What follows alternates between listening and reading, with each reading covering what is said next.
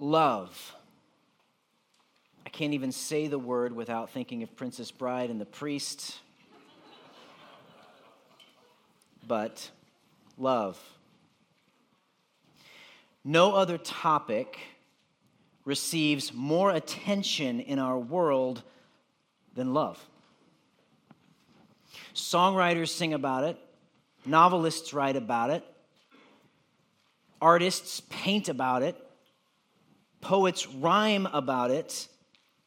People pursue it, sometimes to their detriment. And there are a lot of questions that surround love. Primarily, people ask, what is love? And we as a culture, have trumped love up to be this affectionate feeling. And although love does generate feelings, is it primarily a feeling? What is love? I have a couple quotes for you. Tim Keller writes, "Love is never primarily defined in the Bible as a feeling.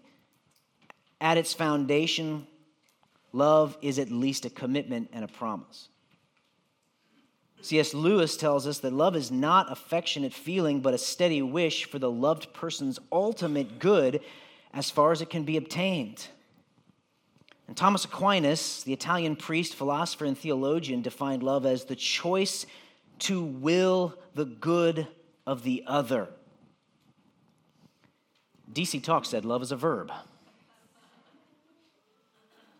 I heard one pastor quite simply put it this way: love is you before me. Love is you before me. Love is a commitment to another person that puts them above self. You before me. It's not a feeling, not primarily, but rather a commitment toward another person's good. And I wanted to lay all of that out this morning, first of all, because our text doesn't deal with a definition of love. It doesn't deal with the definition of love, so I wanted to start off making sure we were all clear on what the definition of love is before we move into the text. In Mark 12, 28 through 34, it deals with the supremacy of love.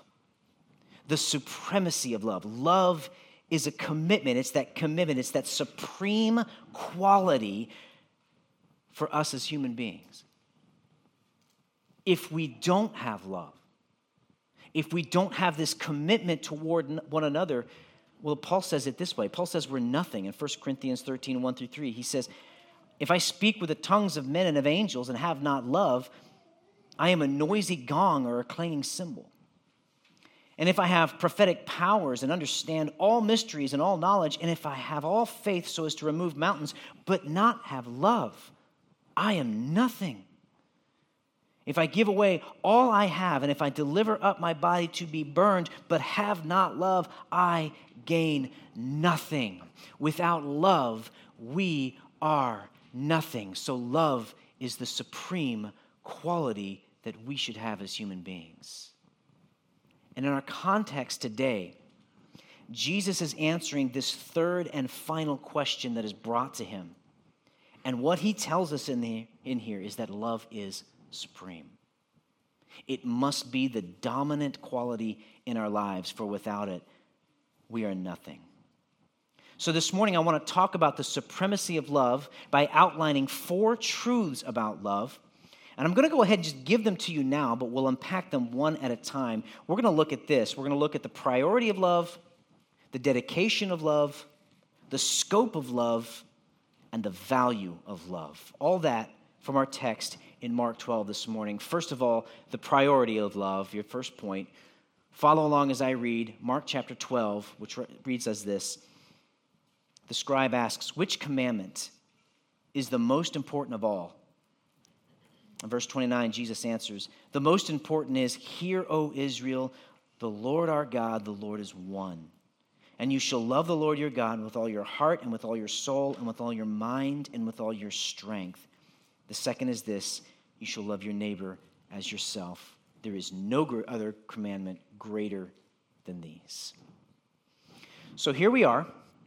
We're back in Mark 12. We've been in Mark 12 for a while now, and we're still dealing with Jesus and the Jewish leadership, how they are rejecting Jesus and he is rejecting them. They brought him questions. We've dealt with questions for the past several weeks. We had the question a couple weeks ago of paying taxes and how Jesus navigated around their trap and answered their question wisely. Last week, we dealt with a question that was really based from bad doctrine. We saw how Jesus again avoided another trap and yet corrected the bad doctrine and answered them again wisely. And this week, we deal with the greatest commandment. Now, a question: what have we learned about all these questions? What have these questions taught us about Jesus? The way that Jesus had answered all of these questions clearly teach us that he is divine. We see his divinity in the way he navigates all these questions. Jesus is God, and that truth is apparent in how he has dealt with all this questioning, all this traps that they've been trying to set for him. And that's the main takeaway we should walk away with from the passage here in Mark 12. We should be astounded at Jesus' ability to answer so wisely, to avoid traps, and yet provide satisfactory answers to their questions. Only God could be so precise. You and I, let's just face it, you and I would have fallen prey to the trap in one way or another. But Jesus marvelously sidesteps the trap and silences his would-be accusers. But we get to this question in verse 28, and if you notice, there's a shift in tone. The scribe here who brings this question to Jesus doesn't appear to be trying to trap him. This seems to be a sincere question. Now, just by way of reminder, scribes were teachers of the law. They were the legal experts. They knew the Torah, that is the law of Moses. They knew it thoroughly. They studied God's word. And this scribe brings what I believe here is a sincere question to Jesus. I don't believe he's trying to trap him. I believe this is a sincere question. Look at verse 28 again. And one of the scribes came up and heard them disputing with one another, and seeing that he answered them well, he asked, which commandment is the most important of all? So he comes into this dispute that we've seen the last couple of weeks with the Pharisees and the Herodians, first of all, then the Sadducees from last week, and he sees how well Jesus answers him, and that prompts him to ask this question: which commandment is the most important of all? I believe he's truly wondering here, what would Jesus say to this answer? Now, rabbis, they counted 613 individual commandments from the law. 365 of those were negative, the thou shalt not type of commandments, and 248 of those were positive, you shall do this type of commandments. And scribes would debate which commandments were heavy and which commandments were light. In other words, which commandments held more weight, which ones are the ones we should focus on, and which ones are the ones that are not quite so significant. They would debate that.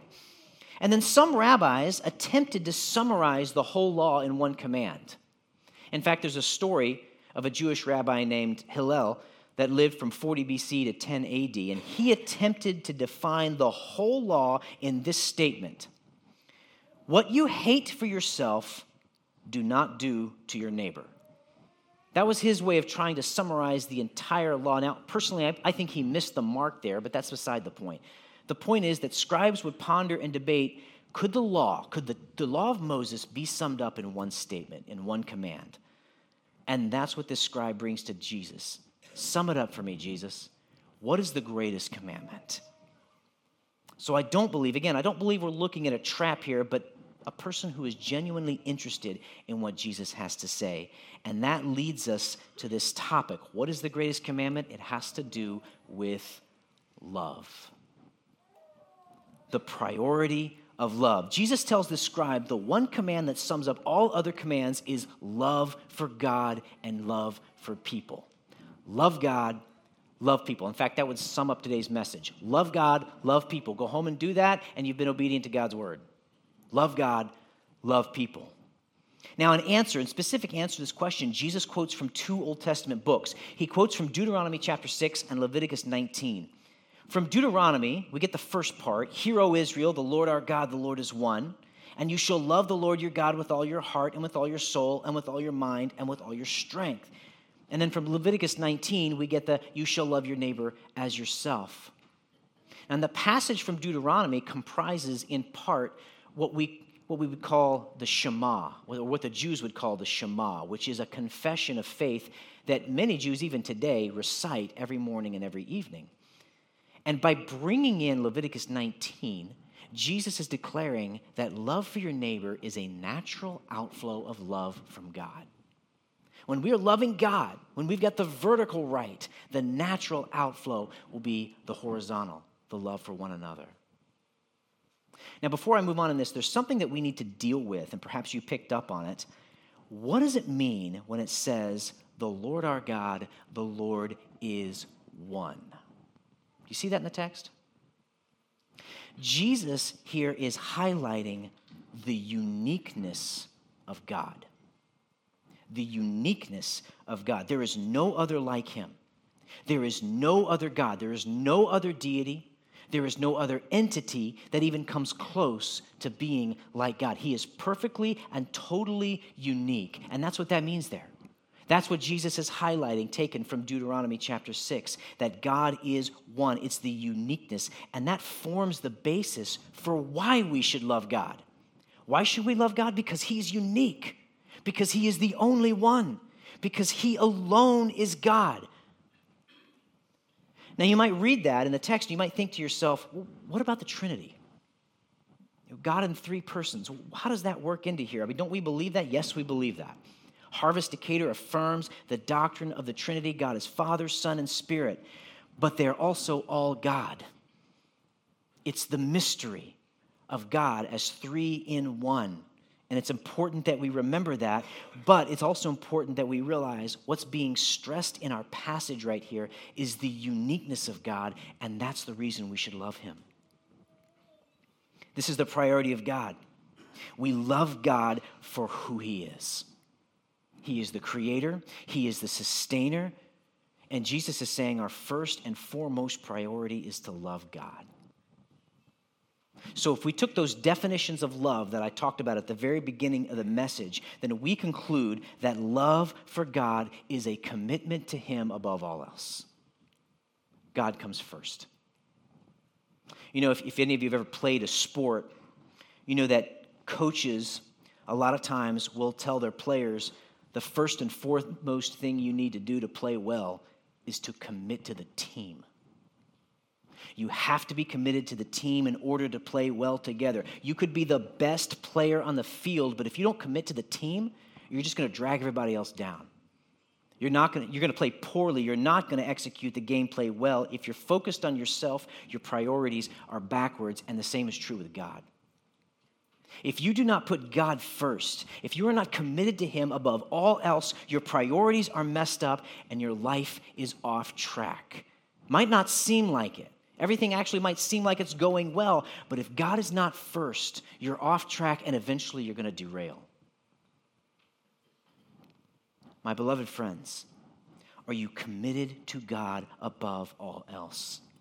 Is he your first and foremost priority? Is everything in your life filtered through your love and commitment to God?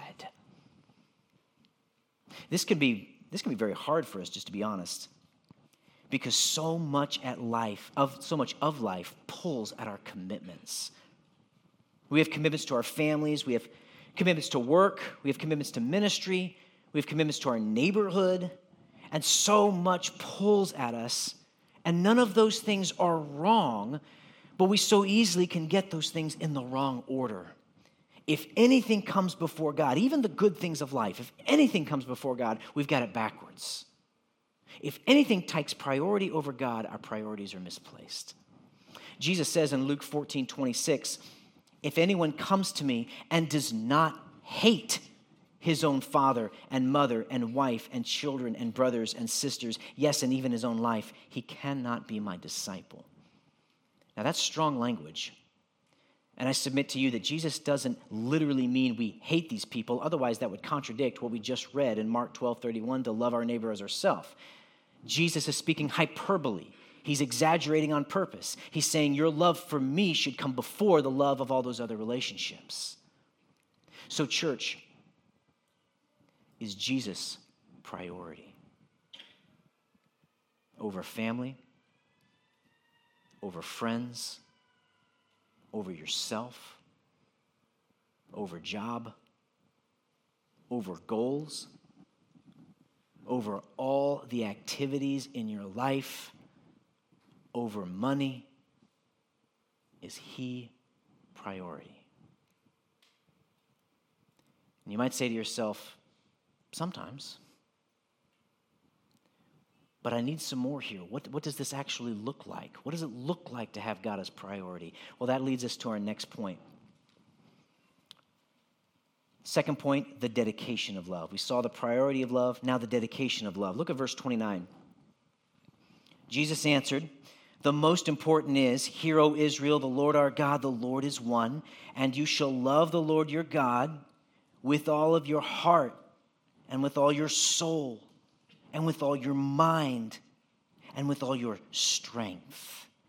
That's all in language.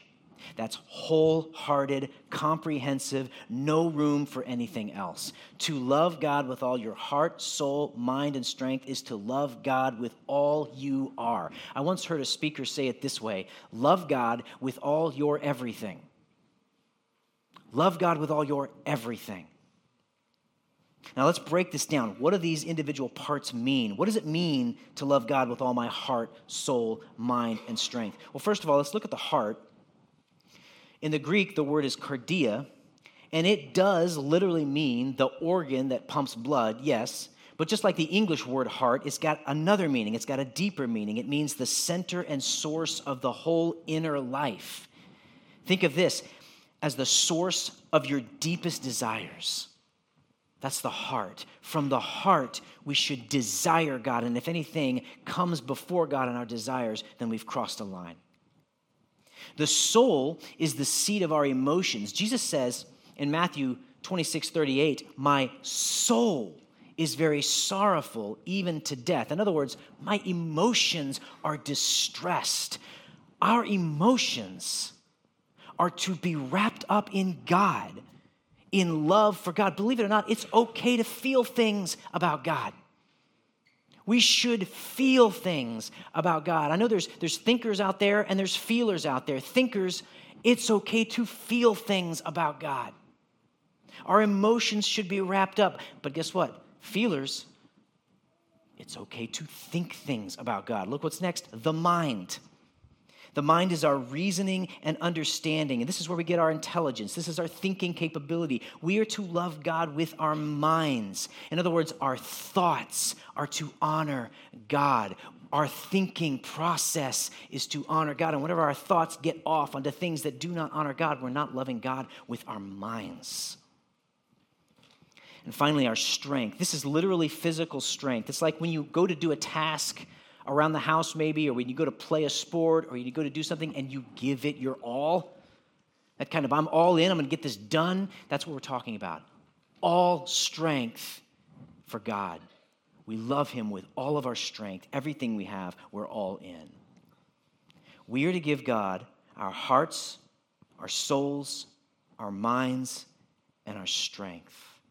All in, comprehensive, no room for anything else. John MacArthur writes this: "The intellectual, emotional, volitional, and physical elements of personhood are all involved in loving God. Genuine love for God is an intelligent love, an emotional love, a willing love, and an active love. God's wholehearted love for believers must not be reciprocated with half-hearted devotion." In other words, love God with all yourself. That's the dedication we are after. We are to love God with our all, totally dedicated, totally committed, all in. So what does this say to us today? How do we do this? Well, my brothers and sisters, there is no room in our lives to love God and yet to cling to other things. I'm going to challenge you with a funny phrase. I'm going to say this: burn the ships. And you're thinking, what? No, burn the ships. Let me explain. In 1519, Hernan Cortez arrived in the New World, what we now call Mexico, with 600 men. His men were tired from the voyage, the natives were not friendly, and just surviving on the land was a struggle. But Hernan Cortez knew it would be very tempting for he and his men to turn back, so he made history by burning the ships that brought them there. What was his message? Why did he do that? He said, there's no turning back. There's only one direction we can go.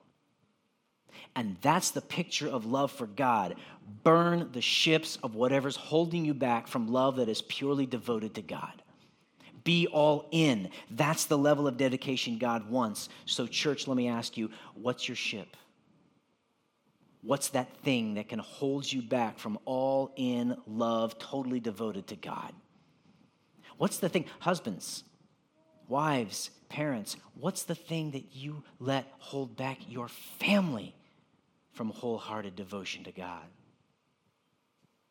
What are we protective of? What are we fearful of? Is it our own security? Are we fearful of losing house, job, children, spouse?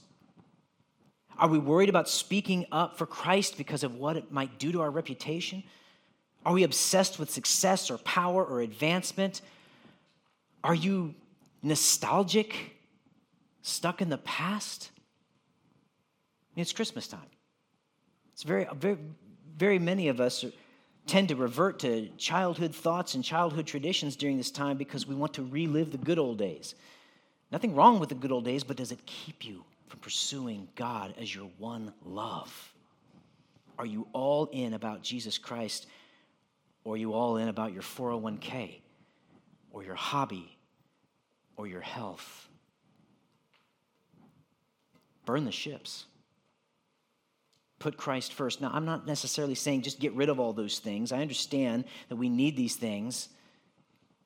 But what I'm saying is simply evaluate your dedication level to them.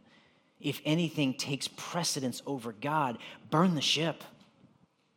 Be all in for Jesus. That's the devotion of love that we are looking for. That's the devotion of love God is looking for. The devotion of love. Now, the dedication of love. Now, look at this, the scope of love. Point number three, the scope of love. What is the scope of love? Now, scope here means area. It means everything that's included. And Jesus gives us two things. Actually, the scope doesn't seem that big. It's just two things. Love God, love people. Can't be any clearer than that. That's the scope of love. We are to love God. We are to love people. The verse says to love God with all our heart, soul, mind, and strength. God is to receive our love. Our affections are being directed to him. But then look at verse 31. The second is this: you shall love your neighbor as yourself. There is no other commandment greater than these. You shall love your neighbor as yourself. Now, in Luke 10:29, that sparked a follow-up question. A scribe asked Jesus, and who is my neighbor? Who is our neighbor? You know, we immediately associate it with those living near us, and that's appropriate. In fact, the word actually means nearby, near, or close. So in one sense, yes, the person who lives near us, but that's not the full meaning of the word. If we are to love those who are nearby, the question becomes, well, who is nearby? Who are those we associate with? Who are those we interact with? And you've heard me say this from the pulpit before. Who's in your sphere of influence?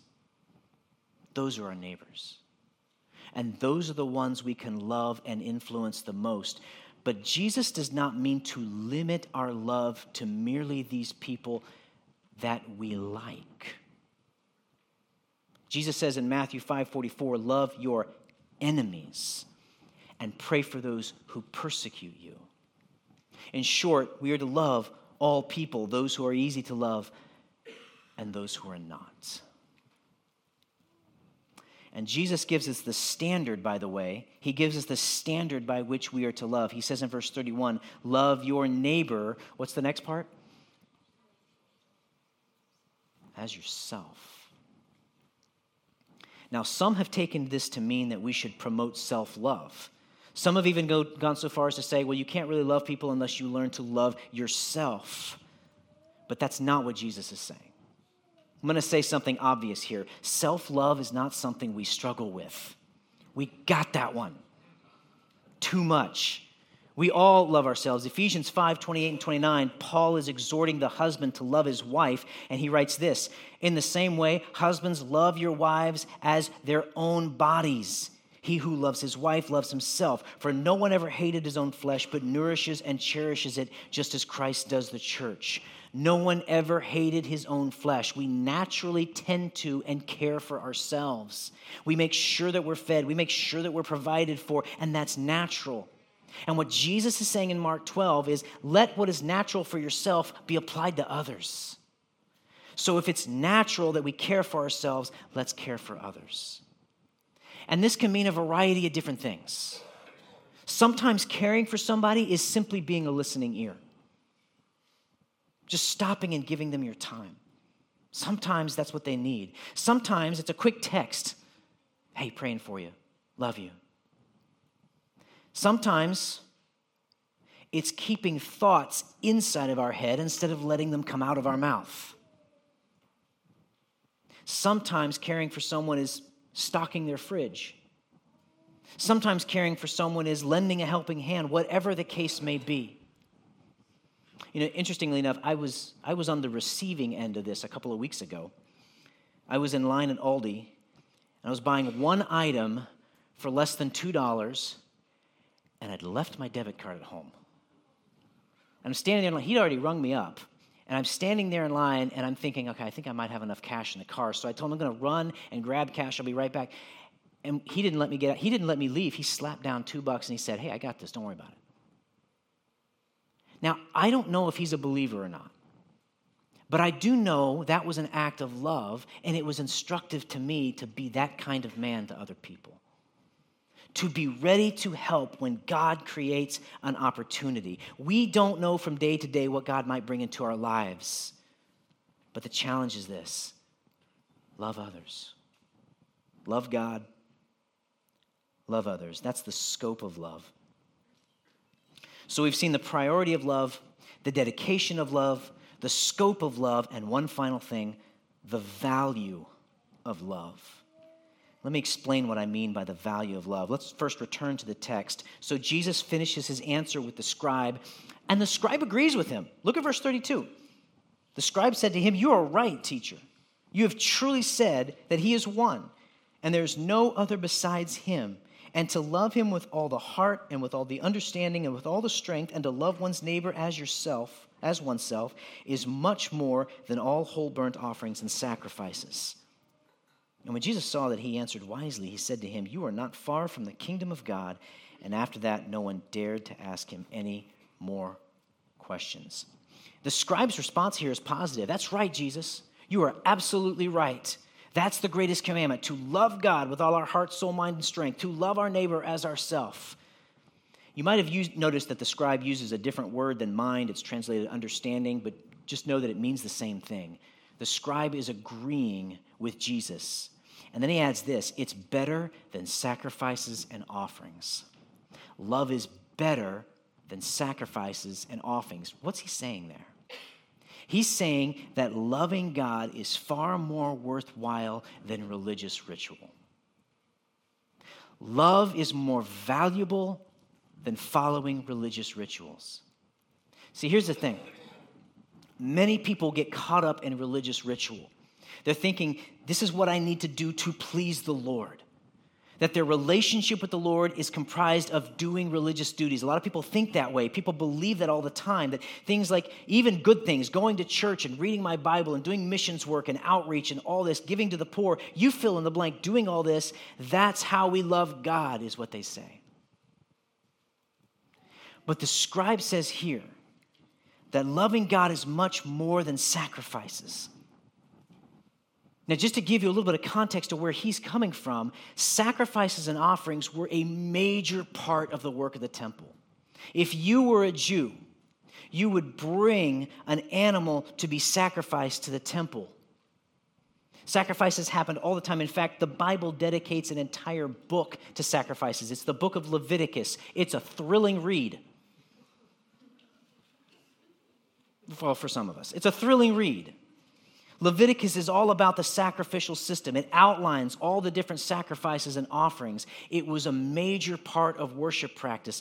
So to say loving God was greater than sacrifice and offering would be like us today saying loving God is better than preaching and worship songs, which it is.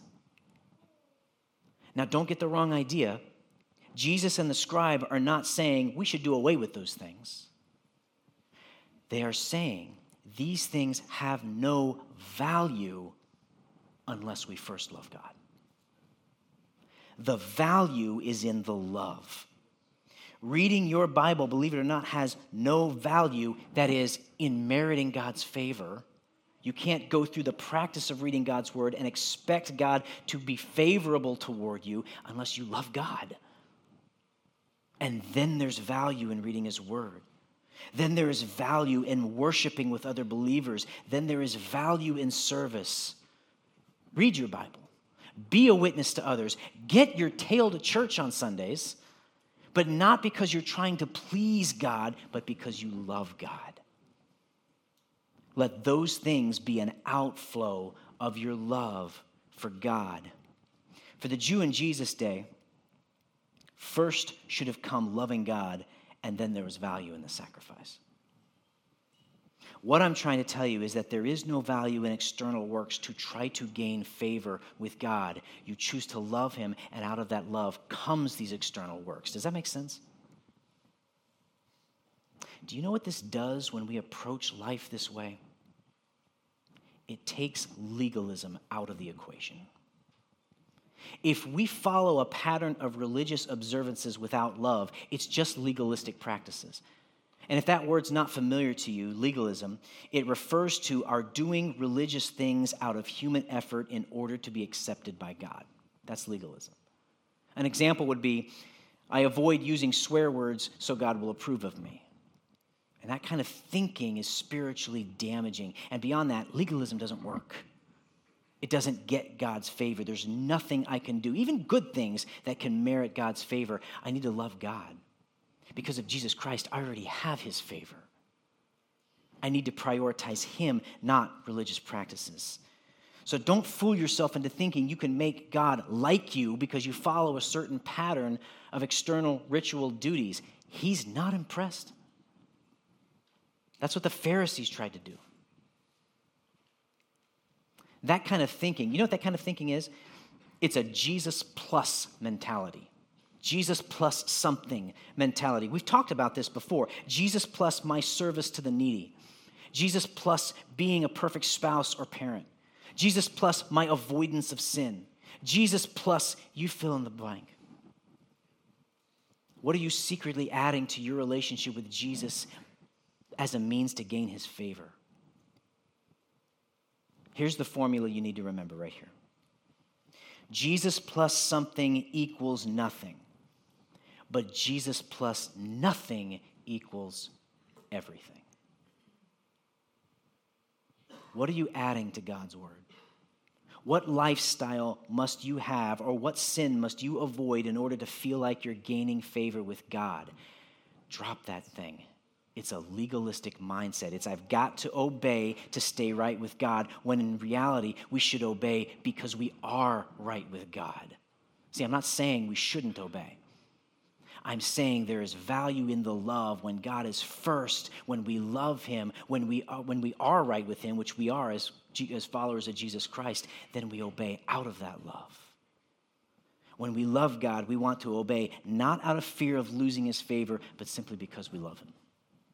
We desire to obey out of love. We shouldn't feel compelled to obey out of fear. That's the value of love. The scribe answers favorably. We saw that in the text. But then Jesus gets in the final word. Did you see that in verse 34? When Jesus tells the scribe this, you are not far from the kingdom of God. When he says that, what he's saying is, you have embraced an intellectual understanding of the truth, but you've not fully submitted to the authority of the Messiah. David E. Garland is a commentator. He wrote a commentary on Mark, and he writes this: to be in the kingdom, one must do more than simply approve of Jesus' teaching. One must submit entirely to his authority and person. You're so close, Mr. Scribe. But don't forget, close only counts with hand grenades and horseshoes. There's a danger in being close to the kingdom of God, but not in the kingdom of God. Church, Do you do more than merely approve of Jesus' teaching? Do you agree with Jesus and that's it? Do you read his statements about love like we talked about today and say, yep, that's right, but fail to take it any further? Have you submitted to the authority and person of Jesus Christ? Said differently, is he your Lord and Savior? You know, I stand up here almost every week and I challenge any person listening to me who doesn't have a relationship with Christ to strongly consider that, to consider coming to Jesus Christ. I urge people to come to Jesus Christ, and I do this because I want everyone who hears my voice to have the opportunity to receive him, not as a good teacher, not as someone who lived a good moral life. That's not who Jesus was. Jesus was and is the divine servant. He is God who gave his life for the payment of sin. Do you believe that? Have you surrendered to him? If not, you can come to Christ right now, simply in the quietness of your heart. You can receive him by admitting you're a sinner in need of a Savior. You can say in the quietness of your own heart, Lord, I have messed up. My life is a mess and I need you. Please forgive me of my sins and receive me as your son or daughter.